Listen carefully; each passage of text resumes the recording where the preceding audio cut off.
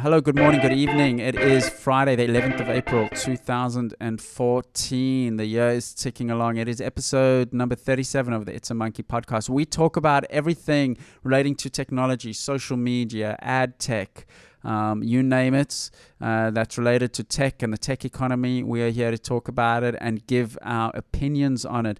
Thank you very much for listening. We appreciate you listening, and we try to put these podcasts together regularly for you. We try to keep it at every 2 weeks. Subscribe on iTunes. My name is Kevin Garber. I'm the co-founder and the CEO of Manage Flitter, which helps you get more out of Twitter, helps you work fast and smart on Twitter. And with me is my co-founder and resident tech genius, James Peter. Good afternoon, Canada time. James, you in Vancouver? Yep. Good morning your time. Yeah, I'm in Vancouver. It's a nice sunny day here. It's nice from this side of the world. Great. We got a terrific show coming up for you. We later on in the show, we actually interview one of the Manage Flitter developers, Charles Mathieu, who is an expert on all things tech under the hood, really the nitty gritty. And we chat to him about this Heartbleed bug. If you're not in the tech industry, you might not have heard about it, but it affects the security of the internet. If you're in the tech industry, you would have heard a lot about it. I'll chat to Charles a little bit about that, but later on in the episode. But as usual, James and I just chat about a couple of tech stories. So let's get right into it. James, what do we have on the Google side of things? One of the Google side projects is spawning off some interesting activity. Tell us a little bit about that. Yeah, it's something, it came out a few months ago. There was a little bit of talk about it, but it's just sort of Google started releasing some more details. So it's called Project Aria, or ARA. I'm not quite sure how to pronounce it. It's just ARA. And essentially what they're doing is they're building a mobile device that's kind of modular. So if you can kind of imagine, I guess kind of like building Legos or something, like you plug a whole bunch of bits together and then you kind of create a smartphone. So you might have like your camera, you might have your CPU, and you can kind of choose what type you want, and you can plug it together in the ways you like. And that kind of produces your end phone. So, I mean, it seems like this is kind of a way that Google's trying to address, I guess, upgradability of these devices. I mean, currently, if you've got an iPhone or you've got an Android device and you want to kind of get a better camera or whatever, you kind of get a whole new phone every time. Whereas something like this would allow you to just kind of upgrade individual parts. It also opens the door to some really interesting other ideas as well. I mean, say you're kind of in healthcare and you might want to get like something like a biometric sensor or like a glucose measure, something that can measure kind of like sugar levels in the blood and that kind of stuff. You can imagine building these kind of tiny pluggable devices that sort of sit permanently on your phone. So it's a really interesting idea. It's really quite unique. What do you think about it, Kevin? Well, what I was going to say, isn't this taking us back to the, modular PCs? And it's very opposite philosophy to the Apple closed system story. Now, I think the modular PC definitely sort of accelerated the evolution of personal computers. So I actually see it as an interesting good thing, but ultimately we've done full circle where Apple now, people like the Apple and the reliability that can come with a closed system. An open system obviously lends itself to all sorts of problems in getting things right once you have components, interconnectivity issues and operating systems become more, and we've all remember the days, if you're old enough, of us fighting with Windows and tweaking things and getting things right. So do you think it'll move beyond a hobbyist type of thing? I mean, to be honest, it really quite excites me. I mean, when I first saw it, I was like, yeah, I'm definitely going to get one of these the first day it comes out. I mean, I guess, yeah, it kind of is a bit of a throwback to kind of building your own PC, and that's something I used to do, whereas now I wouldn't do.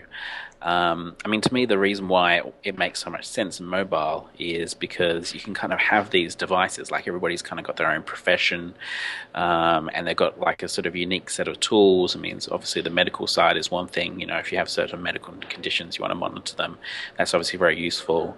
If you're very active, you kind of got all these things like Fitbit and that kind of stuff these days. I mean, you could then, instead of having separate devices, you can kind of plug them all into your one device you take with you. And this modular system would allow people to kind of build these tiny tools. It doesn't make sense currently to sort of build the whole infrastructure. If you have an idea of one of these small tools, you currently have to build kind of, the whole package. You've got to build the whole device. You've got to build sort of the CPU. You've got to provide the battery power. You've got to do all these complicated things that are quite expensive. Whereas the actual kind of device itself that's of value might not be that expensive at all. So this kind of modular system can really open the door to very interesting stuff. So yeah, to me, I think it's very exciting. I definitely be on board with it. As long as it works, right? As long as it works, as long as it really is truly modular and easy, and for the lay person, you don't have to, be in the old days of Windows where you had to really understand what you were doing sometimes to get things working. Yeah, look, I mean, I think we've come a long way since the early days of computing. I mean, particularly even in advancements that Google has done, and kind of in the sense of Android in itself. Like, it's a very modular system. You have all these developers across the world building on it, and currently already exists on all different types of devices. And so this is almost like the hardware extension of the software version of Android, if that makes sense. So I think it's probably already coming off a very good base. And I mean, just even the mock-ups I've seen, like they're kind of sexy in a way. Like, it's not like the dirty days of computing, and you have to actually like touch the motherboard and that kind of stuff to plug these things together. They're kind of nicely packaged devices that they're trying to encourage people to build. So I think it's a really attractive design. I think I think it holds a lot of promise. So when is it due, this whole sort of project and this module developers kit sort of going to be available? It's a good question. So I think at this stage they're just kind of releasing the specs to kind of get people excited and get people building the modules. The modules for it. I believe it's early next year that I think people will be able to start getting it in their hands. But I'm not sure if they have an exact date yet. Yeah, I'm reading the article. Yeah, interesting, and I agree with you. We all have different sort of orientations in life, and a customized phone. For instance, I'd really like good speakers on my phone, right? And I've got the HTC One, and HTC's coming out with a new one, which I think's got even better speakers. But I use it a lot, particularly when I travel. I actually use the speakers a lot. So for me, if there's an option of somehow integrating a better internal speaker, I'd certainly do whatever I need to do to get that in. Yeah. Whereas, like, I don't use speakers at all, so I would just not have that module, and I'd probably save the space and power. Or something. Yeah, exactly. Yeah, so there's all kinds of ways you can configure it. So yeah, it's a very interesting take. I mean, obviously, it's still kind of it's up to the market whether it succeeds. It's obviously it's still a bit of a gamble, but yeah, I'm definitely going to try and get my hands on one if they come out. The key is it working? I mean, the closed systems, you can get the reliability just so much better because there's no unpredictable things and unpredictable components. So it's a lot easier to get it right. Hence, Apple. Yeah, absolutely. Yeah. There's a lot to be said for the closed system. So it's definitely going to be a tough battle for them, and it may remain niche. But yeah, it'll be very interesting to see what happens. The next big story, Twitter have released an overhaul of their user interface. I believe they rolled it out to new accounts. So if you sign up with a new Twitter account, you receive their new interface, and then they are progressively rolling it out to existing accounts. Some of the main features, it looks a lot more like Facebook. And this is from their own blog post where it says, what's new about the new you? The new web profile lets you use a larger profile photo, customize your header, show off your best tweets and more. Here's the main features. Best tweets. Tweets that have received more engagement will appear slightly larger, so your best content is easy to find. Pin tweet. Pin one of your tweets to the top of the page, so it's easy for your followers to see what you're all about. Filter tweets. Now you can choose which timelines to view when checking out other profiles. Select from these options: tweets with photos, videos, or tweets and replies. James, a lot of chatter about this new profile. People are excited. People are nervous. It's quite a dramatic overhaul. Look, I mean, it's kind of a long time coming. I mean, Twitter, if you look at the existing system, it does look a little bit dated now. I mean, they've definitely made some advancements in some parts of the UI, but still kind of the core kind of bubbly look of their existing system is showing its age. It doesn't feel modern, and this kind of stuff over time, it definitely kind of I think hurts the brand. So I'm sure they felt like they had to roll this stuff out sooner rather than later. I mean, it's quite interesting. Yeah, I mean, lots of people are comparing it to Facebook. I mean, to me, actually, it kind of feels quite a bit like Google Plus in a strange way, particularly some of the UX, the user experience stuff. I mean, as you scroll down to the page, it kind of like changes the profile image to make it a little bit smaller. It feels very, very similar to the way Google Plus navigation works in that sense. So yeah, it's an interesting take. I mean, it's whether it's going to increase engagement or improve anything along those lines is obviously still to be seen. But I mean, the features like pinning is quite interesting, and the larger tweets is definitely valuable if you're looking at other people's accounts. So yeah, I think it's quite a good move. What do you think of the new look? I mean, philosophically, I find, I see the two opposite ends of the spectrum. I see, with respect to product development and product iteration, on the one end, you got Facebook, which has always iterated really fast and, taken dramatic turns quite quickly, and another dramatic turn on right at the opposite end of the spectrum. So that's the, iterate fast and just tweak constantly. The other end of the spectrum, you have something like Craigslist, which has never changed in years, and they are turning over a lot of money and they're doing very well. I wonder if Twitter, for me, feels like it's stuck a little bit in between both of those, and I'm almost sometimes part of me wonders if it should go harder down. We're going to stay traditional, and what's special about Twitter is that it's a short message service with where it's not photo centric, etc., and we keep that magic, keep it the purest, and we hardly evolve it. And then on the other end of the spectrum, we'll move it really fast, and they seem to be stuck, or not stuck, but they seem to be a little bit in the middle, and I'm just wondering if that's hedging your bets a little bit. That's sort of what pops to mind. I don't know. Do you feel a similar thing, and do you feel that's problematic, or I'm just sort of thinking too much into this analysis? Yeah, no, I kind of agree. I mean, it definitely feels like they're making the move into Facebook territory, and into kind of, it almost feels like they're kind of envious of what Facebook has, and they're kind of trying to pull some of that back across. Whereas maybe they're kind of missing out on some of the core value. I mean, I definitely agree. I think they've probably lost some opportunity in not scaling out the underlying proposition of Twitter, which is, the fact it kind of is this universal short messaging service, and they haven't provided that support in recent years to sort of expand to enable other people to use the service, be out of Twitter. And it definitely feels like this is kind of closing back in on the ecosystem again. So it seems like they're kind of still missing the point a little bit of about why people really love Twitter. But yeah, I mean, who knows? Obviously, it's still working for them. It's still doing okay. So. And they might think that the people who love Twitter or old Twitter are not necessarily, the next 800 million users that they need to get on board, So yeah. Look, I mean, I still think that's short-sighted. I mean, if you take a look at email, it was never the most user-friendly thing in the early days, and took a long time for people to understand it. But that's true. It's completely ubiquitous now. You can't do anything without it. So I still think they played the short game, not the long game. So. Yeah, look, it's a hard one, and it's always easier from the outside. Of course, it's like being on the sidelines as at a game. It always seems so clear and simple. So it's easy for us in a podcast, in fairness to them, to sit and give input. But yeah, look, interesting times. We'll ride along with the wave, and we'll see where it takes us. I mean, I think it's hard also when you've been part of a service for so long that you love, and we don't feel that there's much that they should change on the product side. Well, I don't, at least. I mean, some of their tweaks have been nice, but I haven't felt like an overhaul. I haven't felt the need to upload 4 pictures at once. I haven't felt the need to turn it into Facebook.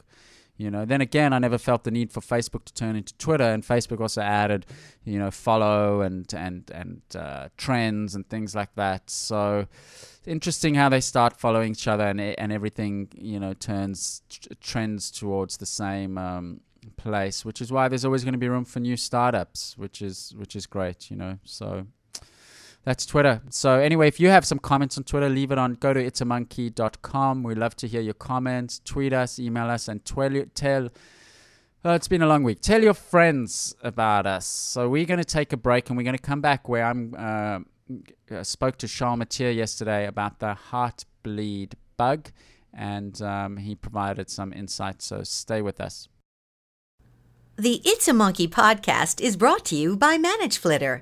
With ManageFlitter, you can easily find out who isn't following you back, find new people to follow, track keywords on Twitter, and schedule tweets for the most appropriate times. Tweet code MONKEY2 at ManageFlitter to receive a 1-month free budgie account. You're back with Kevin Garber and It's a Monkey podcast. Now, one of the common themes in the internet is security, privacy. Pops up every now and then, whether it's about Facebook and revealing profile information or hacking.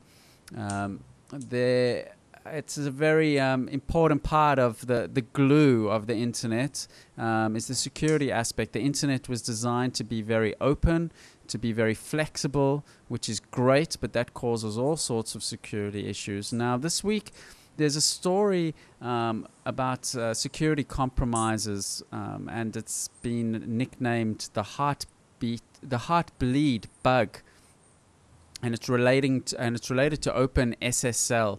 Now, it's all security can get very technical very quickly. So even though you use encryption every day, you might not know it, but you do actually use encryption every day, probably when you're paying for things online, on your mobile phone, when you're logging into Facebook, when you're logging into Google.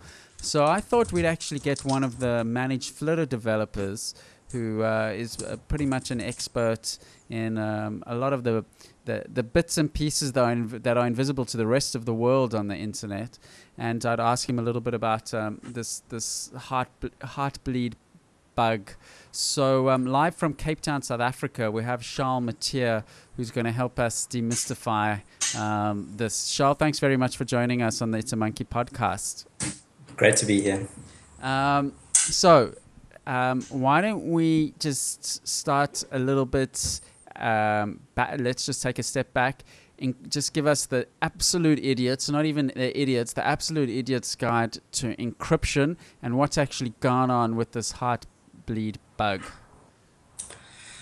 Okay, so I think most people would be affected by this via secure web services. So if you're essentially using some form of web service that has the little secure icon on in your browser, or if you go to an HTTPS site, that's sort of where most people would have been affected by this bug, if they were affected at all. Now, of course, that's HTTPS. I mean, is if you go to Google, if you go to Twitter, if you go to Facebook, they all use secure sites. So anyone who uses these sites actually uses encrypted sites. Is that correct?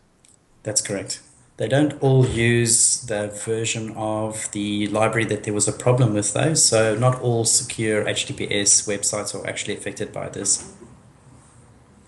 Okay, so and encryption itself, just give a little bit of a snapshot of what's the difference between working on an unencrypted website and working on a website where the data between you and the website is encrypted. So what the encryption essentially does is between, in this specific case, your browser and the server on the remote side that you're talking to, it sets up a little tunnel, and all data that flows across that tunnel is encrypted. So any person that tries to grab the data between you and your browser, there could be many places to actually insert oneself to be able to do that, will then only get an encrypted stream instead of actually actual clear data. So you won't be able to see credit cards, usernames, passwords, and stuff like that if it's encrypted. Whereas if it's in clear text, you can always try and grab that stuff through a attack called a man-in-the-middle attack.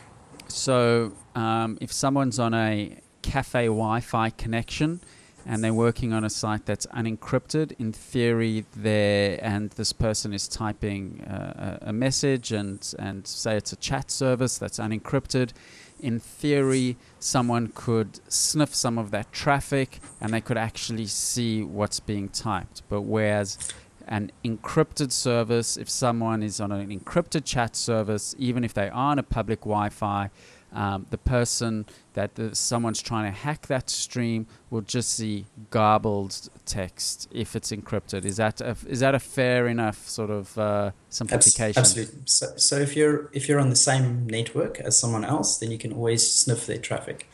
That's why it's important to use encrypted tunnels or things like HTTPS, so that you don't enable that kind of behavior.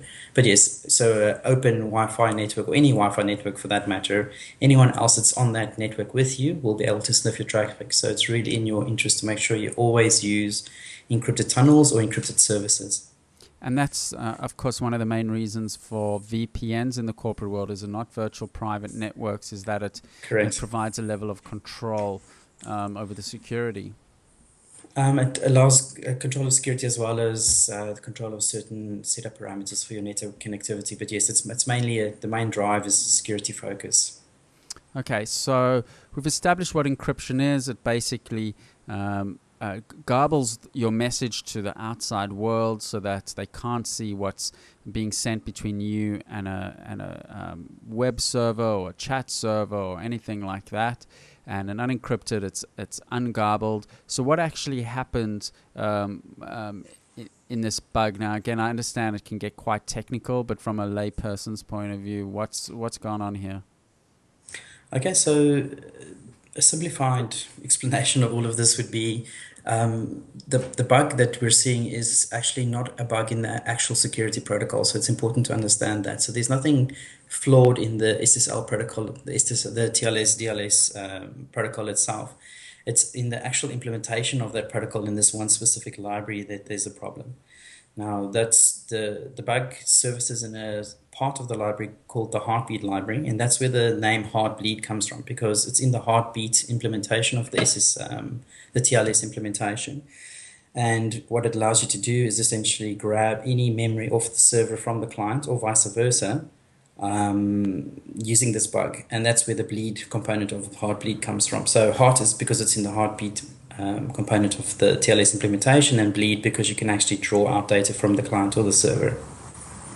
Okay, so and just to clarify, you said there's no intrinsic flaw with the protocol. So the protocol itself is secure. It's just a particular implementation of that protocol that a bug was found.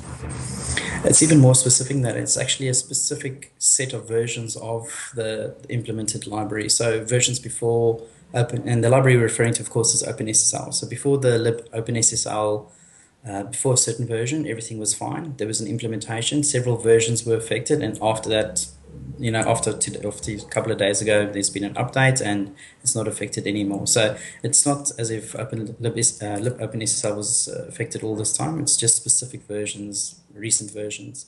Now, how was this bug found? That's a good question. From what I understand, a researcher at Google picked it up, and normally what the process is, they will engage the authors of the software first so they can get a fix out, and then once the fix is sort of ready for everybody to distribute, they'll make an announcement and make sure that the fix can go out to everybody as fast as possible.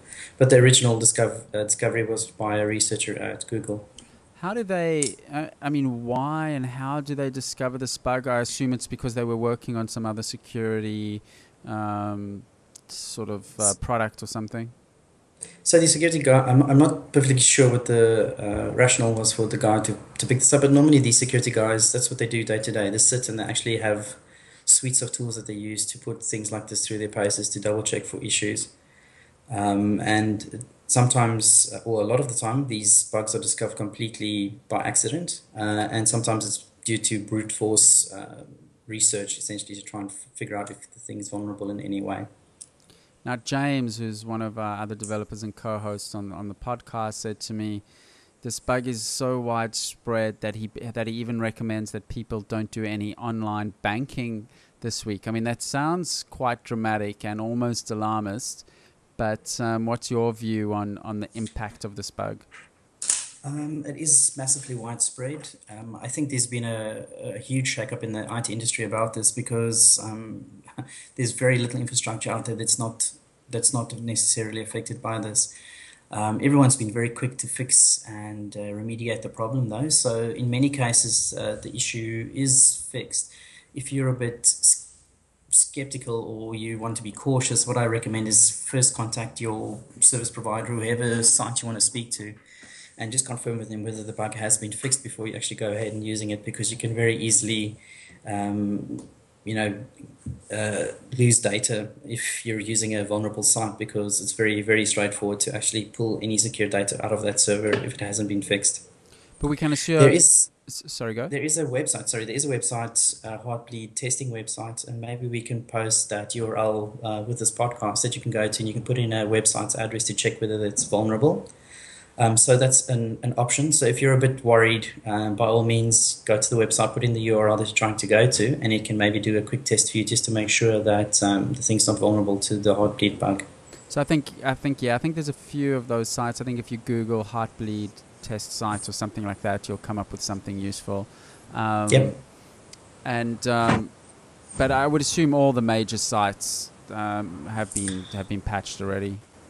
Yeah, most of them have been. I don't think there's any really big ones out there, but there's a lot of smaller social type apps that all of us use. So just be careful. Rather err on the side of caution and contact them and double check first before you log in and do something that you might regret or lose. Get your details stolen or whatever the case might be. So that's the risk, in that you'll think your data is encrypted and it's safe, and you're sending a credit card through and credit card details through, and it's not. And if someone happens to be sniffing at that moment and they know about this vulnerability, your details can be sent to them. So if you're a user of a secure site like that, yes, that's the risk. If you're someone that's actually hosting a server that is compromised, an attacker can actually steal your private key. So that's the like in encryption, that's your master key to unlock your encryption on the server side. They can steal that and potentially generate their own certificates or impersonate you and stuff like that. So there's massive threats on both sides, not just on the user side, but also on the service provider side hosting the service.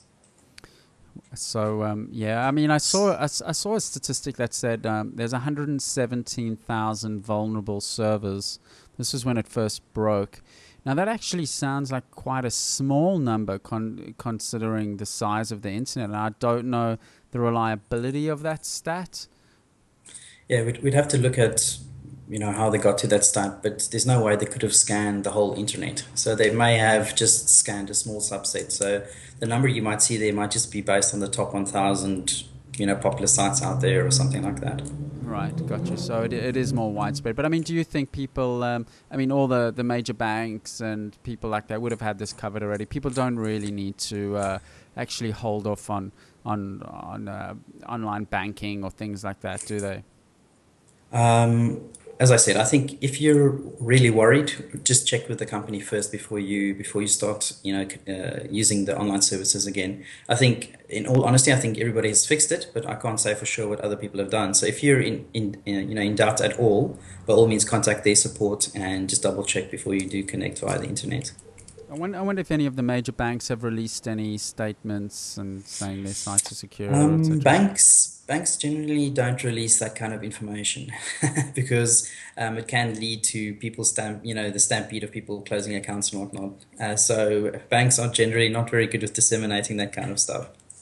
But you would imagine they would be all over this, particularly if they lose money because of it. They're liable for this money, so it's very much in their own interests.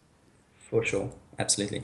And not just that, I mean, if they were vulnerable before this period, there's always the case that certain things may have been stolen already. So that's a concern going forward, actually, is because you can basically steal stuff without being detected at all and without having any authentication in place. you could have been stealing stuff via this bug for quite some time.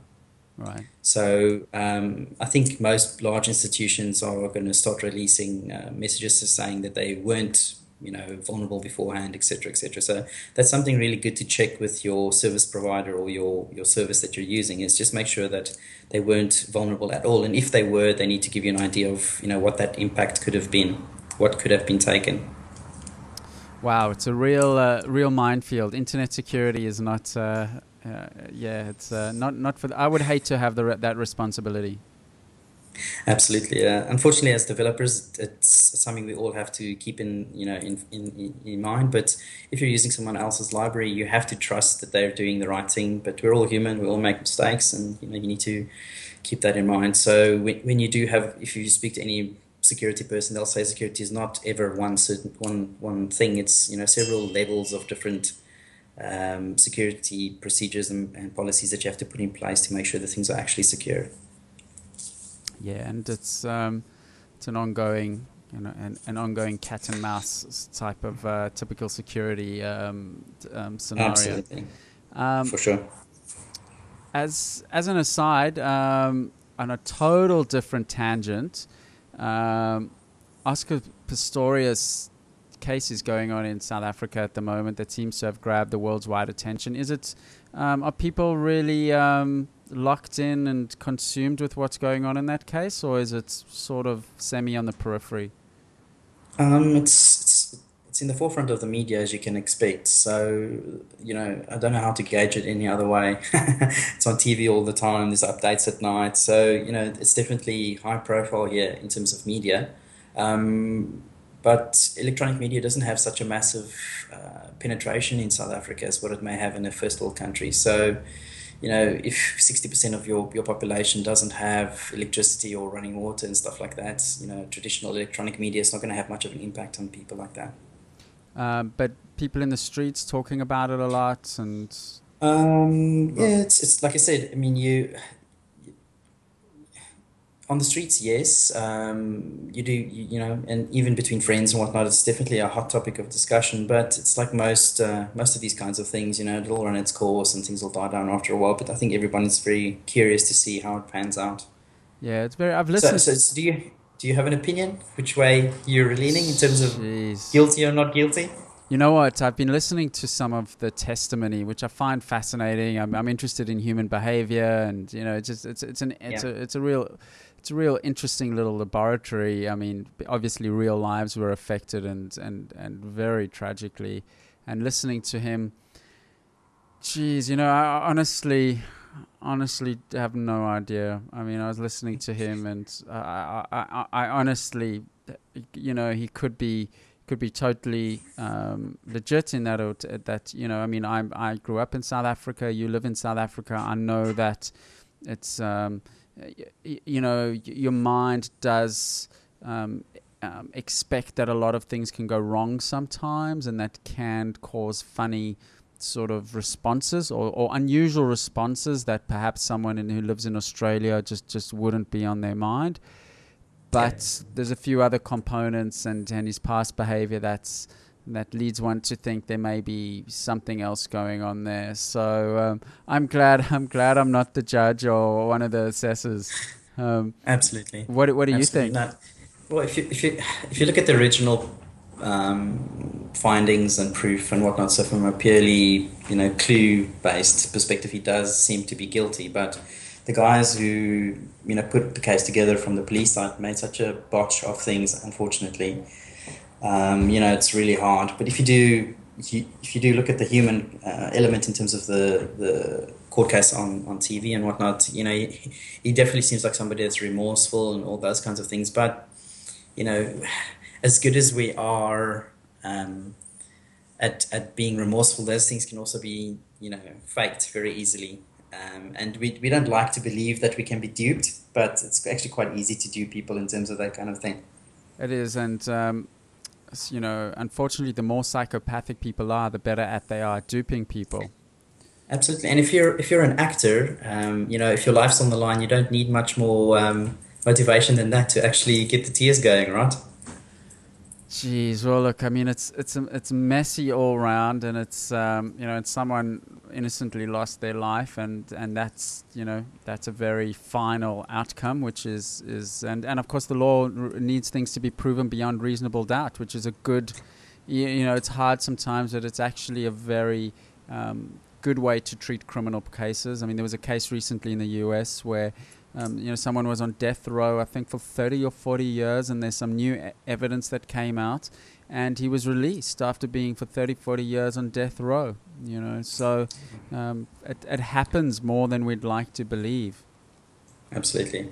Unfortunately, not unfortunately, but time will tell whether he's found guilty or not. But I think at the moment it's most probably a bit early to say, all the evidence hasn't been shown and whatnot. So I guess we're in for a bit of a roller coaster ride over the next few weeks as the case runs its course. But yeah, like I said, I think at the moment I'm undecided. I'm not honestly leaning one way or the other because I just don't think there's enough to either incriminate him or to say that he was actually innocent. I think it's going to be the type of case where there's really only one person that truly knows, and that's him. And I think that's only I think all the analysis and discussion and forensics, and it's really not going to reveal anything. I mean, he's really going to be the only one that knows, and the judge is going to just have to make that judgment call. So that's the way it sounds. It sounds like most of the actual physical proof is much more circumstantial in this case. So I think you're completely right. I think it's just going to come down to the judge having to make the right decision in this case. It's man, guns. It all comes down to guns. I hate those things. I hate that. It's not a simple solution, unfortunately. Guns. So I'm South African, and I've grown up with guns being in the house all the time, to be perfectly honest. And it's always been due to crime and whatnot. So, where do you start fixing this problem? We're veering off a bit here, and we can launch into discussing social inequalities and economic situations and stuff like that. So this can become quite an in-depth, different conversation. But at the end of the day, I think it's hard for people who didn't grow up with guns to understand guns, whereas the reverse is also true. People that have had it as part of your culture, it's really strange to understand people that seem to be so negative about it. So I think it's just one of those. It's difficult to get your head around it if you haven't spent some time on the other campsite. Yeah, I mean, I grew up in South Africa too, never around guns though, so I'm very unfamiliar with. And obviously, only for me, they only used for one thing, and that's to kill people and animals. So fair enough. But it's a whole big debate, and I often get into with especially the pro-gun lobby in America, which is very strong. And I know all the arguments, and but I'm absolutely against guns personally, even though I have grown up with them, and it's pretty much been part of my culture. I'm completely against it. If we had stricter gun control and we could actually get rid of all of the guns, that would be ideal. But to implement that is extremely difficult. Plus, black market guns in SA are, it's a thriving place. It's very easy for you to pick up a gun for almost no price, and ammunition, and go off and go do whatever you want to do with that gun. So until actual legislation gets put in place, and number one and number two, some kind of enforcement of that, there's no way to make that situation better, unfortunately.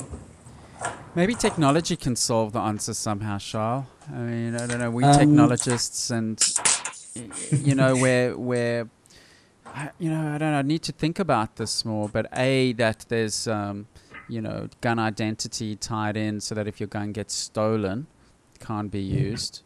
That's the one aspect, and maybe there's some other conditions that the gun doesn't fire at or something. But I guess, they're always going to be jailbroken, and they're always going to be hacked, and and especially if they're in criminal hands, it's all meaningless, I guess. Yeah, and so the criminal side of things never resorts to the most difficult way to solve things. They generally go for the easiest way, and the fact of the matter is that there are a large amount of guns in circulation at the moment that most probably won't have any technology stuff fitted to it, and that's enough to cause enough problems for many, many years to come. So there is no simple solution that I can think of from a technology perspective. We can improve things going forward for new guns, but to fix things for old guns, that's going to be a legal and social kind of solution that's required there.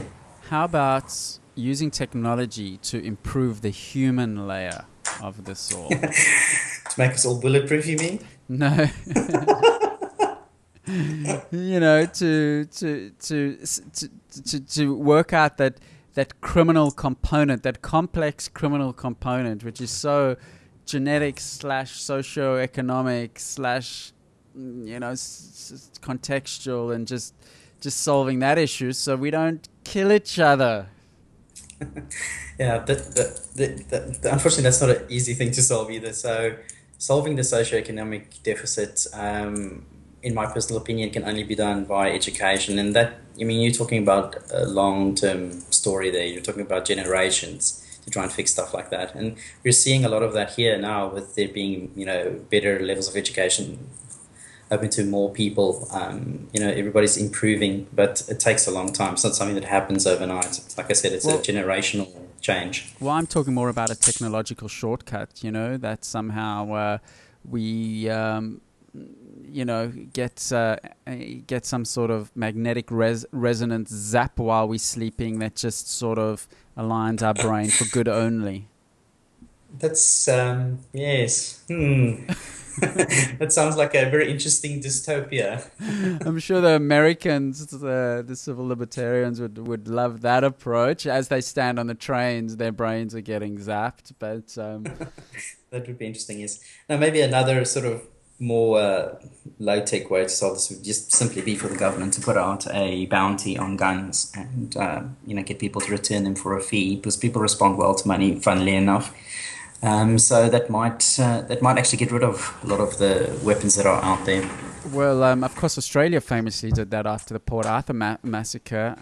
They did that, and they revamped some of the gun laws, and it was a huge success. There hasn't been any massacres since then at all. So yeah. It has worked. Of course, we've never had such a strong gun culture as the US. But hey, if someone wants to get rid of their guns, send it to us. We'll give you a free Managed Flitter account plus a Managed Flitter Frisbee, and we'll melt. I don't know. What do you do with unwanted guns? Do you melt them down into wedding rings or something? They do melt them down, and I think they reuse the metal components of it, yes. Yeah, interesting. Charles, it was interesting chatting to you about security, internet security, and and some of the other tangential bits and pieces. I know you tweet out some interesting tech pieces on Twitter every now and then, so I'm going to put your Twitter account up if people want to follow you and engage with you about development and security issues and general issues. I know you like having a bit of a banter, so maybe some people follow you on Twitter. And thanks for chatting. We'll have you on again in the future. Excellent. Great chatting to everybody. The It's a Monkey podcast is brought to you by CheckDog. Use CheckDog to easily review and monitor your website for spelling errors, broken links, and broken images, all with the push of one button. CheckDog can also automatically monitor your website and notify you of newly introduced spelling errors. Go to checkdog.com/podcast to receive 50% off your first month subscription. CheckDog.com, helping the world's leading websites keep their content error-free. James, the Heartbleed bug, obviously something that you totally across as well. What are your thoughts on what happened, where it's at, and its impact? Yeah, it's a very catastrophic is really probably the only way to put it. It's kind of hard to, maybe for people outside of the tech community to kind of understand how important this vulnerability is. I mean, basically, it goes right down to the core. I mean, in tech and security, everything's kind of built on layers, and kind of secured knowledge assumed that some things are going to be private, so that allows you to lock other stuff down. And kind of what Heartbleed has done is it's kind of it strips away those entire layers. So these things that it kind of assumes that if you're working in a computer, there are certain bits you can kind of do your calculations on the computer, and as you do those calculations, that data is going to be private. There's tons of layers of security built on top of this in order to ensure that happens. And really, Heartbleed actually allows people to just go and pull any data out of the computer. So it's an incredibly catastrophic bug from a security point of view. It has lots of flow-on effects as well. I mean, obviously there's patches and stuff coming through, and it's progressively getting rolled out, which is helping. But yeah, I mean, almost every service in the world is going to be affected by this. And there's some of the flow-on effects it's kind of made. We rely on this thing called SSL in sort of browser security. It's the padlock icon you see whenever you go to a banking website. And the real negative effect I think this bug is going to have is it actually, fundamentally compromises the ability for people to actually trust that icon, because it allows the keys, like the secure information that locks down that information, that locks down that those communications can be stolen. It really means that all of this information is vulnerable, and it almost kind of requires an entire wipe of the entire system in order for us to kind of be secure about it again. So yeah, it's a really interesting bug. There may be because it's so widespread as well. It means lots of these. Try not to be too technical, but it means lots of these certificates, which are the things which actually secure your communications, have to be revoked. And when you actually revoke a certificate, that has to get passed along to your browser, and your browser has to know to revoke it. And browsers really don't like storing this information, because obviously it means it's a lot of extra data. It's kind of like exception cases, and it just means that the browser is going to have to handle a lot more of these exceptions, and some of them don't bother to do this at all. So there's all kinds of flow-on effects, and the implications might be felt for months or years from now. So it's really hard to know what's happening. But let's be honest. I mean, most people. People email each other credit card numbers, and they think that's fine. I mean, the layperson is not going to have a sleepless night about this. No. I mean, yeah. I mean, I think the real issue is that, we've kind of got to this stage in web security because we've been able to build these layers up, and we may end up kind of unraveling some of that onion a little bit over the next few months. And it's going to mean that people might start trusting the web a lot less, if there are any wide-scale issues that arise out of this. So yeah, it's a little bit scary. As you mentioned when you talked to Charles, I'd kind of recommend maybe staying away from banking for at least a few more days. There's still people finding implications of this bug that haven't really been resolved yet. So it really does run quite deep. So just be kind of careful what you post, and particularly if you are security conscious, just try and stay away from any major service over the next week or so.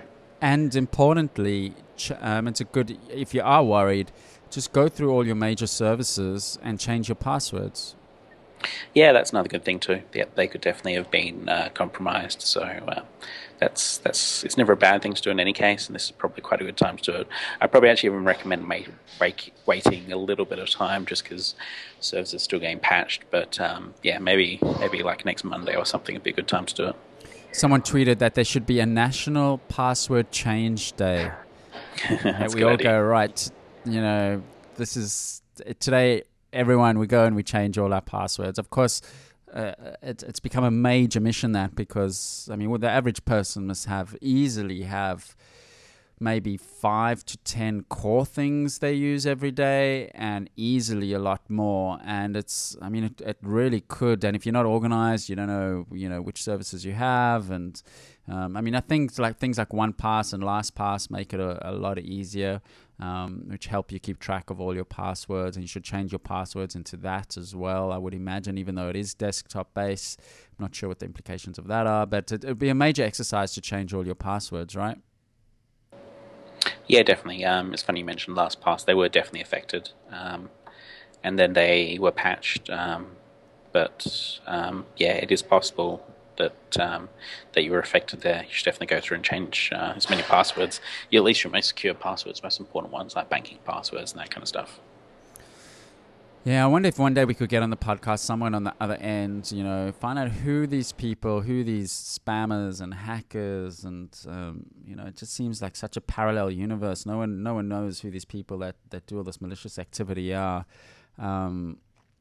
So many years ago, when I was doing a similar type of show, in the early days of the internet, sort of 96, 97, I managed to get hold of someone who was a hacker, but had gone to the white hat side, because he was a student, and he used to hack into systems and sort of wave his hand to the corporates and say, hey, I'm here, I've just found a hole, I'm not going to do anything, but pay me and I'll fix it up. And eventually he got offered a job, and we had a bit of a chat to him. So maybe we can find someone who can tell us about that horrible, icky, dark side. Yeah, it'd be definitely cool. If you're listening to this podcast as well and you're going to be in New York City, we are coming to New York City. We'll be having some Managed Flitter events. So that's just an aside before I forget. And the reason why I mention it is, James, don't you think it would be cool if in New York we can do a in-studio live It's a Monkey podcast? We can get a studio guest. We can have a couple of people sitting there, and we can actually do the podcast in front of a live studio audience. Yeah, that'd be great. Yeah, very cool. So I don't know if we can pull it off, but what will help us, if you are listening and you are in New York, or you can make it to New York and you'd like to come to a live recording of the podcast, email us at podcast@itsamonkey.com, or tweet us at either Managed Flitter or my personal Twitter account, or the Monkey Podcast. You'll know how to get hold of us. We'd love to, do a live broadcast, and we can take questions, and that'll be, really cool. Part of what we do is to build a successful business, but another part is to have a lot of fun with the users of Managed Flitter and the listeners of this podcast, and that'll be really great as well. And we can bring Managed Flitter Frisbees for everyone. Anyway, I think that's it for today. It is Friday, the 11th of April.